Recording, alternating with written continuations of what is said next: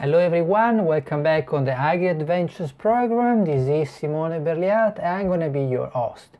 Today we're gonna have a chat with Koen Janssen, a young winemaker and sommelier with 15 years experience coming from Belgium.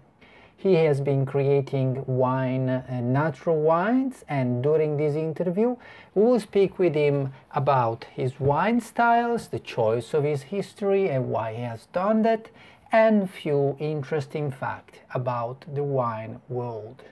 Enjoy it.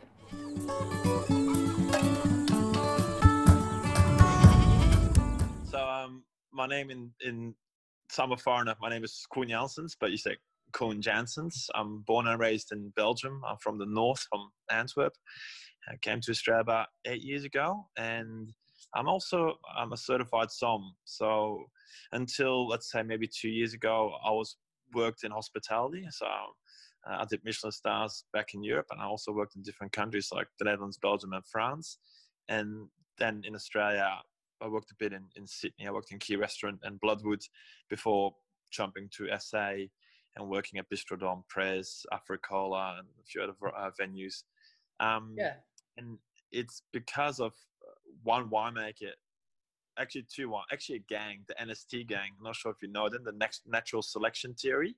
Uh-huh. Unfortunately, they don't exist anymore. It's Tom Shobrook, Lucy Margot, Anton Klopper, James Erskine, and rest in peace, Sam Hughes. He unfortunately passed away 5 years ago now, 4 years ago, 5 years. And because I knew natural wine already in Europe, but I've never seen anything from Australia.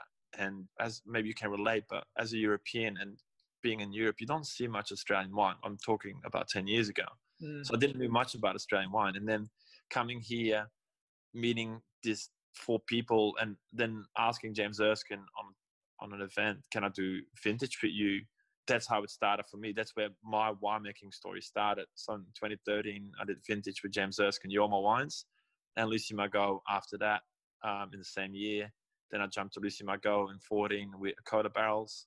And in 15, 16, and 17, I worked at Spinifex, where I also started one brand called Bink, and my other brand, because I've got another one called Yeti and the Coconut. That's me too. So with Yeti and the Coconut, there's two of us. There's Dave Geyer, who's the Yeti, Uh-huh. and I'm the Coconut. Because we don't make red wine for Yeti and the Coconut. It's only white wine, orange wine, or rosé. And then Bink is just me, and it came along because Peter Shell told me every vintage that you can make wine and you have the grapes and you don't do it is a vintage that you'll never get back. So that's when I started Bink, which is just me. It's daunting sometimes, but yeah, I love it. It's just me, myself, and I making some more natural, biodynamic, organic, whatever the word people are using now these days is. That's the kind of style of wine I'm making. That's me in a nutshell, basically. Well, I can say that you've concentrated a lot of things in one pocket of 2 minutes and a half, mind, because you speak about biodynamic, you speak about organic, you come out with the orange wines. We will speak about the skin content with white wines that over here is not done, is done rarely, which will be really interesting. Also, I thought you were going to speak about Pinot Gris, because a lot of people, they don't know the Pinot Gris is gray. This is something that like it's That's a difficult. whole can. There's a whole new can of worms because Gris is a red variety, but it doesn't give color. It's like Sauvignon Gris or Grenache Gris. That's why it's called Gris in French, grey. Because if you put Pinot Gris on skins, it becomes like bright, like pineapple orange, not pineapple orange, blood orange. That's the color you're gonna get. And it's the same with Sauvignon Gris, which is not a variety in Australia, but more in South Africa. Then you have Grenache Gris, which the guys at Yangara play with, and there's a new other plantings, all plantings in the Barossa. But yeah, that's a whole different thing. Okay, now I was trying to understand what you mean as per natural wine on this wine. Like, what have you done different? So natural wine is, I don't think that's my take on the whole wine industry and the movement of natural wine, which I think started in Australia about 8 years ago or 10 years ago, is about rules. And Australians, especially when it comes to certain age group individuals with certain type of skin love rules. They love rules because they can control and manipulate the rules to their benefit. And natural wine, organic wine, biodynamic wine in general doesn't have many rules. It's more, I'm going to say a lifestyle. It's more a philosophy. So in my opinion, natural wine, organic wine, or biodynamic, for me, it starts in the vineyard. And I want to use systemics. That's my main rule. No systemics. Why? I'm a father. I got a son who's 5 years old. We live in a polluted world. I'm not a hippie. I've got a Volkswagen Amarok. I've got a Ute. Just saying that if I can minimize my impact on the world by having 5, 6 vineyards that I use and work with, and eliminating any systemic or pollutants in the vineyard, and just letting nature control it more often, why not? Because if I can create a tiny touch, a better world for my son, to give him a better space of, or air just in general, then why not? And that's my philosophy about it. I'm not a hippie. It has to make sense too. Like natural wine is more a way of life. And that's the vineyard side. And the wine side is, I don't use any tartric acid, citric acid, proteins, enzymes, wood chips. The only thing I use is sulfur, because I don't have the education to make it a preservative-free wine, because it's really, really, really hard. And even the word preservative-free is a bit of a joke. But yeah, it's so the wine that you've got is Sergeant J, from my personal brand called Bink. So to quick describe the whole thing, the B and is actually, it's the old car sticker, sticker for Belgium. So in Italy, it's I, just the letter I. In Belgium, it's the letter B. So my label is the old car sticker during the Cold War for Belgium. And Bink is the nickname for where I'm from in Belgium. So all the cities have nicknames. Okay. And among Belgians, we actually refer to each other with our nicknames. So I'll quickly explain the name Sergeant J. So my dad was in the army for his entire life, from age 18 until age 55. And he's one of few people I know that can pick Grenache in any wine. It's quite impressive. So that's why I named the wine after him. Okay. And I'm going to say it's a medium-bodied wine. Yes, it has wood. It's aged in old barrels. It's aged in old barrels. They're currently 10 years old, so then they were 8 years old. But a barrel, in my opinion, is not a flavor component. It's to break the wine and rebuild the wine, more the tannins. Okay. That's how I look at barrels. Because also in this case, this Grenache is from a block in the Barossa Valley called Sealander. And it's 100-year-old bush vines. Well, they're not bush vines, they're bloody trees. Like I'm 6'4", and the vine is bigger than me. It's insane. So they're big berries. It's a very spice-driven wine with a little bit of licorice because of an ancient component now. 3-4 components that I think are going to be very soft and elegant, and very gentle tannins. Because I'm not a serious person, so I'm not going to make serious wine. That's also, I want to, transfer that philosophy into my winemaking more than anything else. How you use the wine? That's a good question. That's a very good question, actually. Like, how would you use it? Well, I would call the second one wine. It's also a cloudy wine, so I don't filter or fine or filter anything like that. So it's a cloudy Grenache. And it's quite like the last time I had it this time a couple of months ago. I was actually blown away how intense it was. Not full on like Barossa Shiraz, but it was very elegant with a lot of layers, like almost peeling an onion. So I think you have to warm up your palate already to wine, so you're expecting something.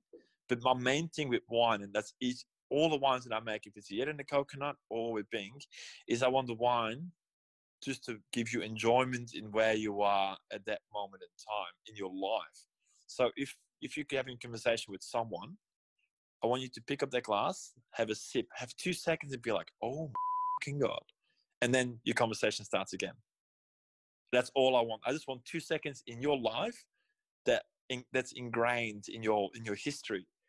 Okay. And that's it. I'm not searching for, and then I think if your wine, as a winemaker, if my wine gives someone a memory to a certain location, like next time they see that bottle in the bottle shop and be like, we drank that wine XYZ with those people, I think that's for me, it's the best thing ever. But coming back to your question, I think it should be as a second, have something beforehand and have my wine after that. That's what I think. Okay. And I assume is a wine that you eat? Oh, nah, not per se. Oh, no, really? can. Okay. Okay. In all fairness, I'd say if I would, you're a som, I'm a som. We look at wine as building components, like the bricks and the food is the mortar, or other way around, how you want to play it. If any, I would say I would love to have this wine with roasted vegetables like carrots, parsnip, beetroot, with a soft, salty feta cheese, like slightly melting on top of it, and underneath like a little labneh. That's it. That's what I would drink this wine with. Oh, by the way, cork. Yeah, there you go. Goddamn Portuguese people. It's why Australians don't like cork is they bought. Oh, it's a bit both ways. Or they bought shit corks, or Portugal gave them shit corks. So it's whatever answer benefits you most. Yes. Because in the end of the day, if people say cork is bad, but look at all the biggest wines in the world. Look at Chateau Margaux, Haut-Brion, Lafite Rôti, Le Rothschild, Mouton Rothschild, Romanée Conti, Annie Corton, La Loubise Leroy, Trévalon, La Tourbonne, Chateau Yquem, and any champagne, you pick any champagne, they all cork. All of them. Look at the biggest, well, maybe, I'm not sure about all the Italians, but like the big like Tignello or Soldera, like big Brunello guys, they all cork. Gaia. I think all the top range, all the Barbarescos and all those guys, that's all cork. The thing with cork is back then it was the only option. Now there's more options. I'm happy that entry-level, fast-consuming wines are under Stelvin or are under those closures because they're more environmental friendly, because they're mass-produced, while cork you need a treat, basically.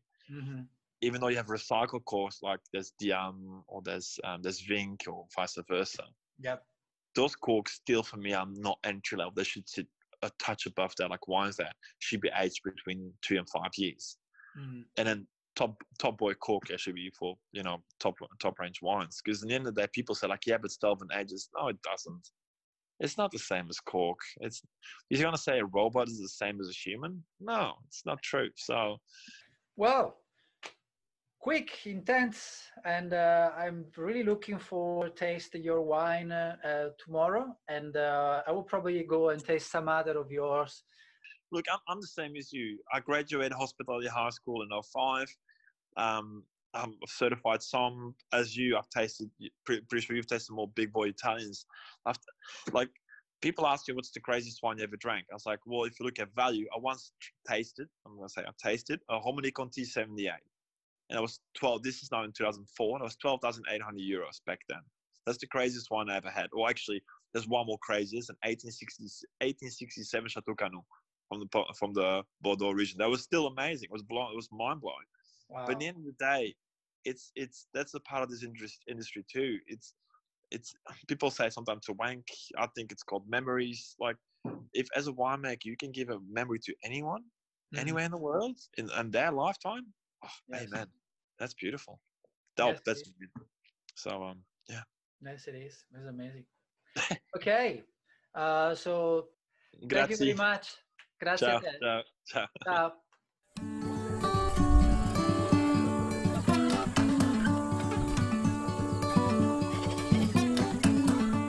So, I hope that you enjoyed the interview with Koen Janssens and the opportunity to learn more about his wine style, natural wines, and the sustainability behind it. If you enjoyed the experience, please don't forget to share and like, and then don't lose the opportunity to visit agriadventures.com.au, where more experiences correlated with wine, virtual and non, are available for you to enjoy. See you next time on Agri Adventures.